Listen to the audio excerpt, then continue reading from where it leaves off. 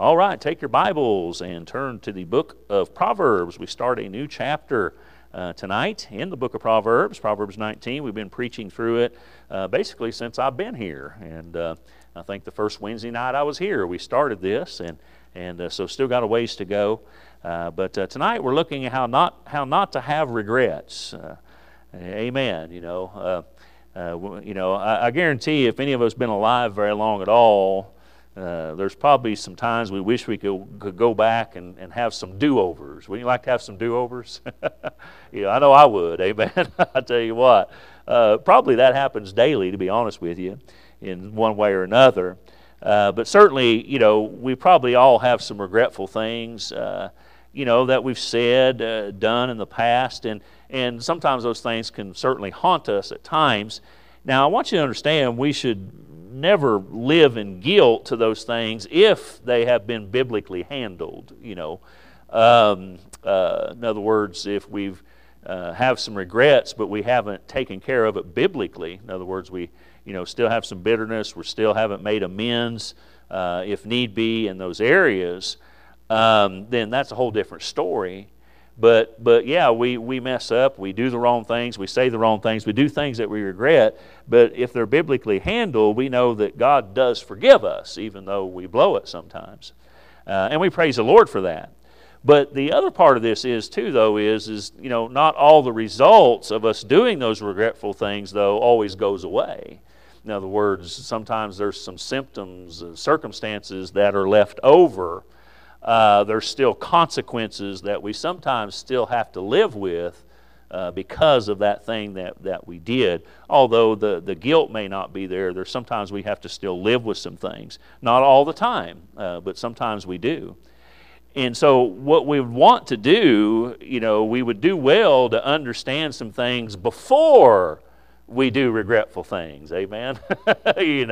That's the key. And of course, we need to be yielded to the Holy Spirit of God to be able to do that. Because the thing is, especially words, but even actions, some words and actions, once they're out, they can't be taken back. You can't reverse that. Okay? That doesn't mean that relationships can't be restored. It doesn't mean that forgiveness can't be found. It doesn't mean that God's done with you. Certainly doesn't mean that. But it's still something that can't be taken back. It's been done. And so ideally, what we'd want to do is not do it in the first place. Amen. And so again, we struggle in that area, and I know I do. And so we have to understand that regretful actions or words that we have done, even in the past, if we could look back, if we were honest about ourselves, we could probably say, if I'd have done things a little differently, I probably could have prevented that. It didn't have to happen that way. And so that's what we're looking at tonight. So we've been sitting for a little while, so I'm going to ask you, if you will, to stand, if you're physically able tonight, in reverence to the Word of God. Proverbs chapter 19.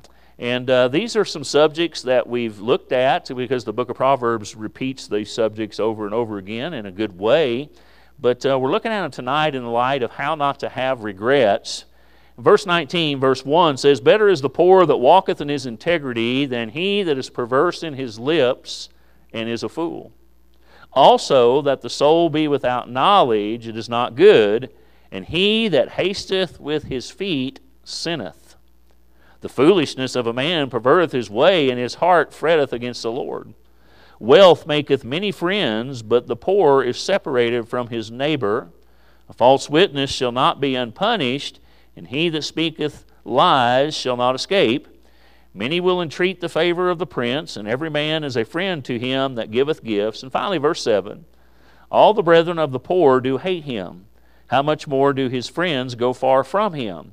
He pursueth them with words, yet they are wanting to him." Father, we ask your blessing upon the preaching and teaching of the Word of God tonight. And Father, just pray that you'll speak to our hearts as we look at some things here concerning how not to have regrets. And so we see some things here, Lord, as relations to other people.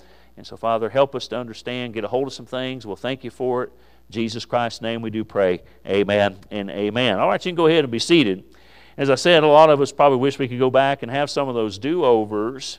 And, we've all had those, I wish I could go back moments, and, I wish I wouldn't have said that. I wish I would have just told the truth. I wish I hadn't got angry. I wish I hadn't quit.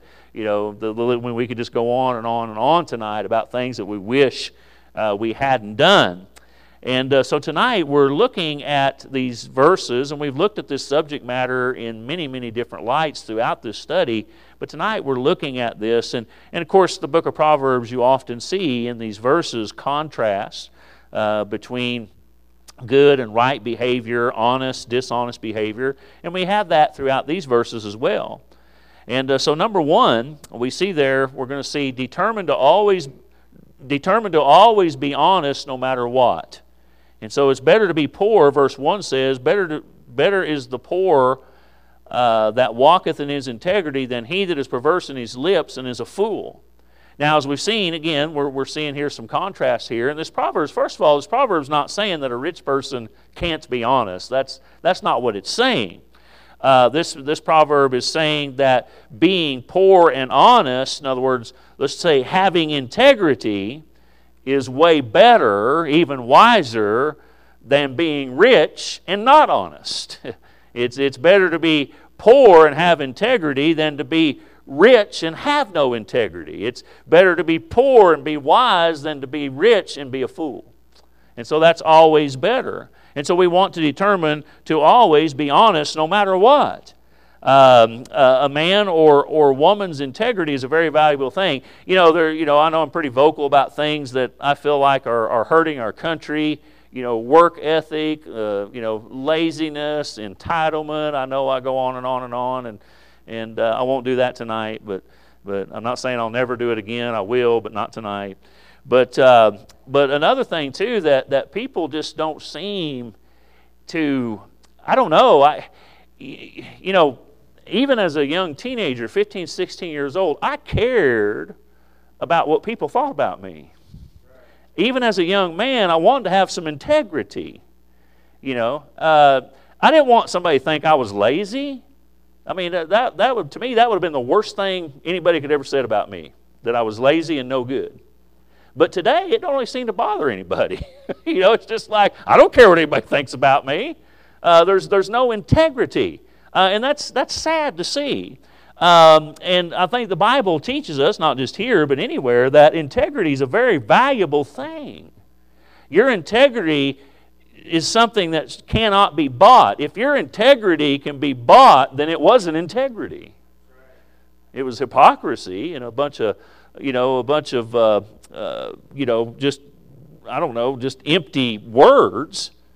But your integrity ought to mean something to you.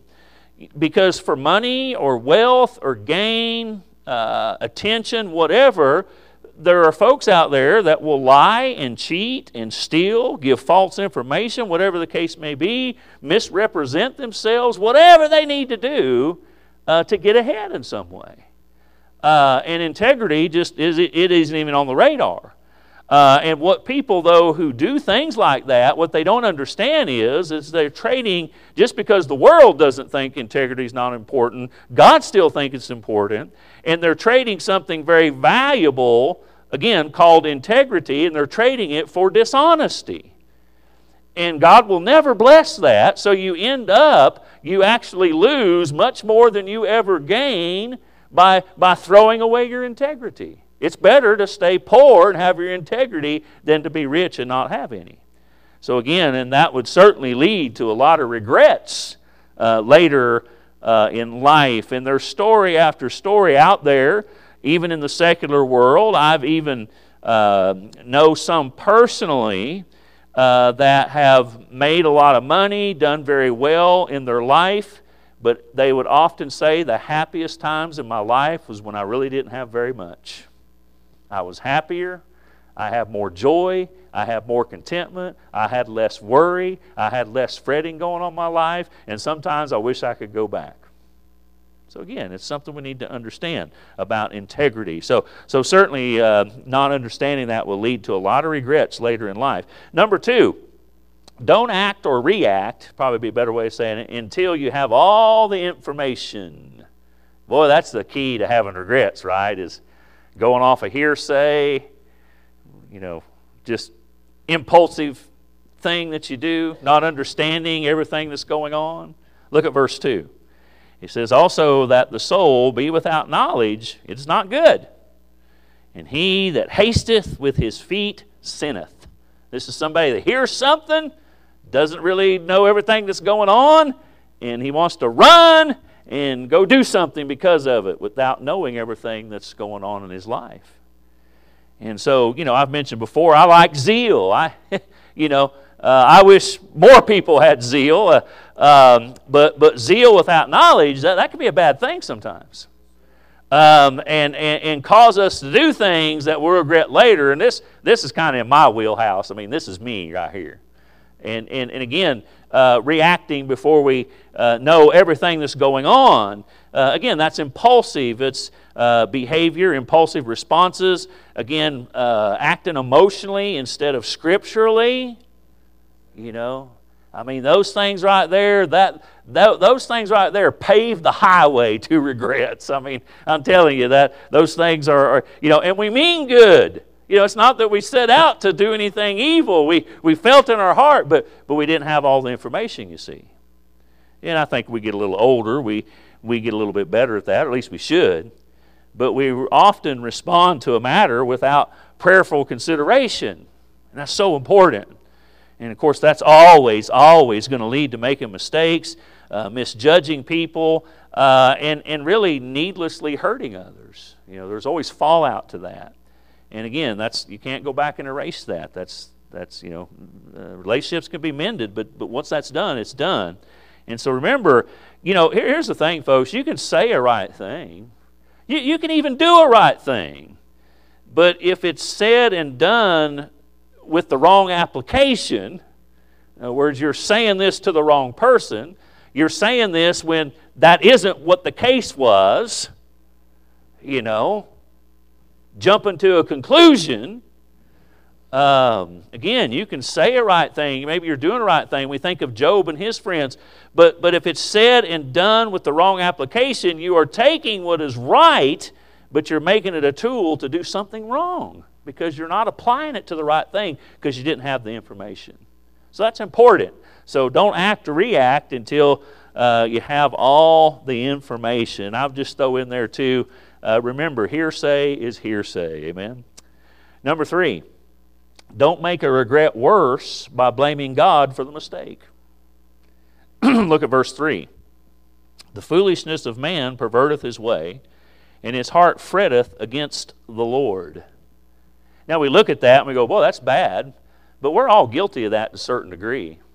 In other words, sometimes Lord, I don't know why this is happening to me. Well, why is this going on to me?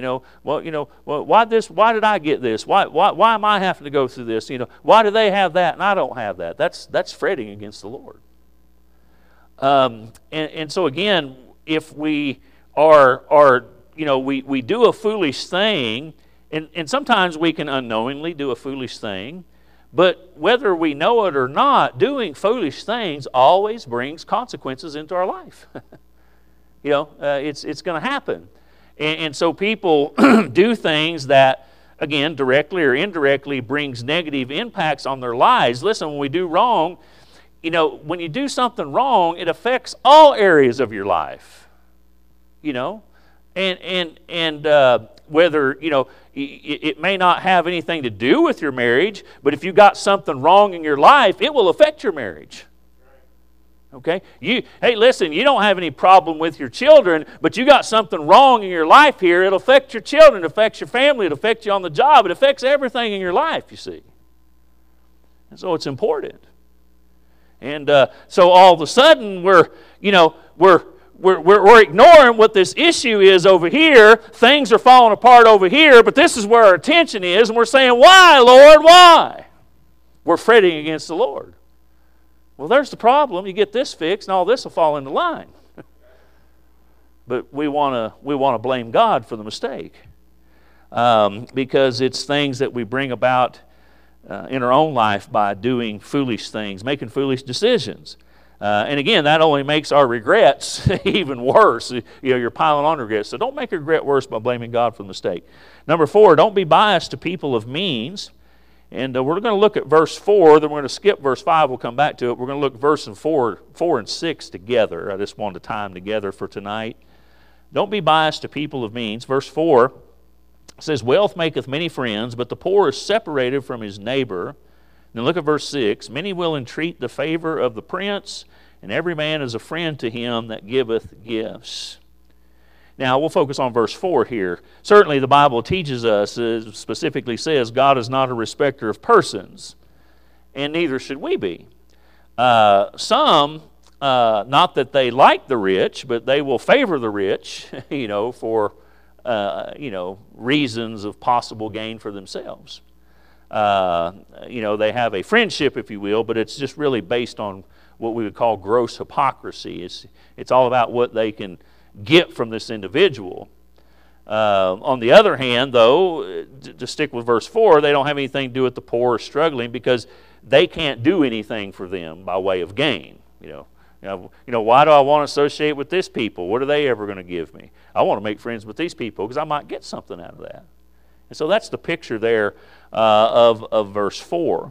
And so certainly these type of people will regret that attitude someday, because in the end, if they continue on like that, they're really going to end up with no real friends. I mean, they're not really going to have anybody that they can count on, because they were such a person, again, that hypocritical friend. Now, verse 6, the reason I kind of wanted to throw this in here, because I do want to get a little political here, if you don't mind. To a certain degree, I see this type of thing among professing believers that have I'm just going to try to be nice here, a bullheaded stance towards their political party. Here we go. Now here's what I'm trying to say is that, I see this loyalty to political parties. I've got my Christianity over here, but I got my politics over here. And that's a recipe for disaster. Listen, we have to vote. We have to make decisions biblically. But what I'm afraid I see a lot of people doing, even professing Christians, they may be saved. That's not what this message is about. But they will support a candidate who is anti-Christian in their beliefs in many ways. I mean, they're pushing for abortion. Hey, homosexuality's fine. But yet they stick with them because of this. Because they think it's better if they're voting their pocketbook instead of this book. And that's all that it is.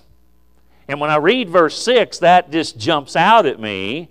Many will entreat the favor of the prince, and every man is a friend to him that giveth gifts. Hey, I'll vote for you. You pad my pockets. Whatever your moral beliefs are has nothing to do with it. I'm voting for you because of this. And I'm just telling you, I think that's really hurting our country in a terrible, terrible way. And so again, I think we need to be careful, because to vote just for your pocketbook instead of the moral and righteous issues that are out there, that's giving a gift to the prince. I don't care however you slice it. Amen? All right, so don't be biased to people of means. Number 5, don't be a liar. Amen. That's that just preached right there. Amen. Don't be a liar. But look at verse 5. We'll jump back up. Verse 5. A false witness shall not be unpunished, and he that speaketh lies shall not escape. Something, I was thinking about this afternoon, that something that liars never seem to grasp is that a liar is well known as a liar. It's like they don't understand that everybody knows you're a liar. And it's sad in a way. There's just some people you're just like, wow, But liars they seem to be blind to the fact that no one is really believing what you're saying. And certainly that could leave some regrets in your life. Again, we could even talk about integrity. So in life, they will surely going to have a lot of regrets because as time goes by, again, their reputation, only gets worse and worse, and certainly that would not be a happy way to live. So number 5, don't be a liar. Number 6, don't shun the needy. Jump down to verse 7, we'll be done. It says, all the brethren of the poor do hate him. How much more do his friends go far from him? He pursueth them with words, yet they are wanting to him. So here's somebody that's poor, that's destitute, down, if you will, and nobody wants to help. Nobody wants to be their friend, even though he cries out for help, pursueth them with words, yet are wanting to him. In other words, they're just not paying him any attention. And so in this verse, again, we see this poor, needy being ignored, forsaken by so-called friends, in this case, even by their own family members. In other words, they're keeping a safe distance from them. And again, even when they're crying out for help, they will not answer their plea, the ones that could help.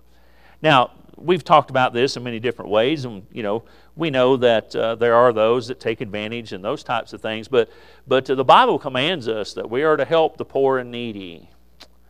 The Bible commands us that we are to help the poor and needy. Yeah, amen. I think that's important. And it's not if it's just convenient either. I think that we should put forth the effort to do so. In other words, we should even go out of our way to help the poor and needy. I think that's important. There's a lot of men and women of God that I admire, that I know personally. Many of them are still with us today. And there's a lot of great things about them and that we could talk about that they all have in common. But one thing that they do all have in common is they are kind and helpful to the poor and needy. Every great man and woman of God has a lot of good things, biblical things going in their life, but one of them is definitely that. And so I think it's something that we need to, I know I've said this before, folks, and I know there are takers. I know that there are those that are entitled, and sometimes we got to use some judgment on those things. And I know I've said this several times, but I'll keep saying it again and again. Like I said, I would rather be taken advantage of 100 times than to miss that one time when I should have done it. Amen. Now to do that, you're going to give, and you're, but you know what? Once you give, it's done. It's between them and the Lord. Right? And so it's something we just have to, to pray about, and I hope I've made the right decisions every time with that. Maybe I haven't, but again, we do know that there is the poor and needy. There are people that need help. If I say this again, if you drove here tonight, you are a blessed people.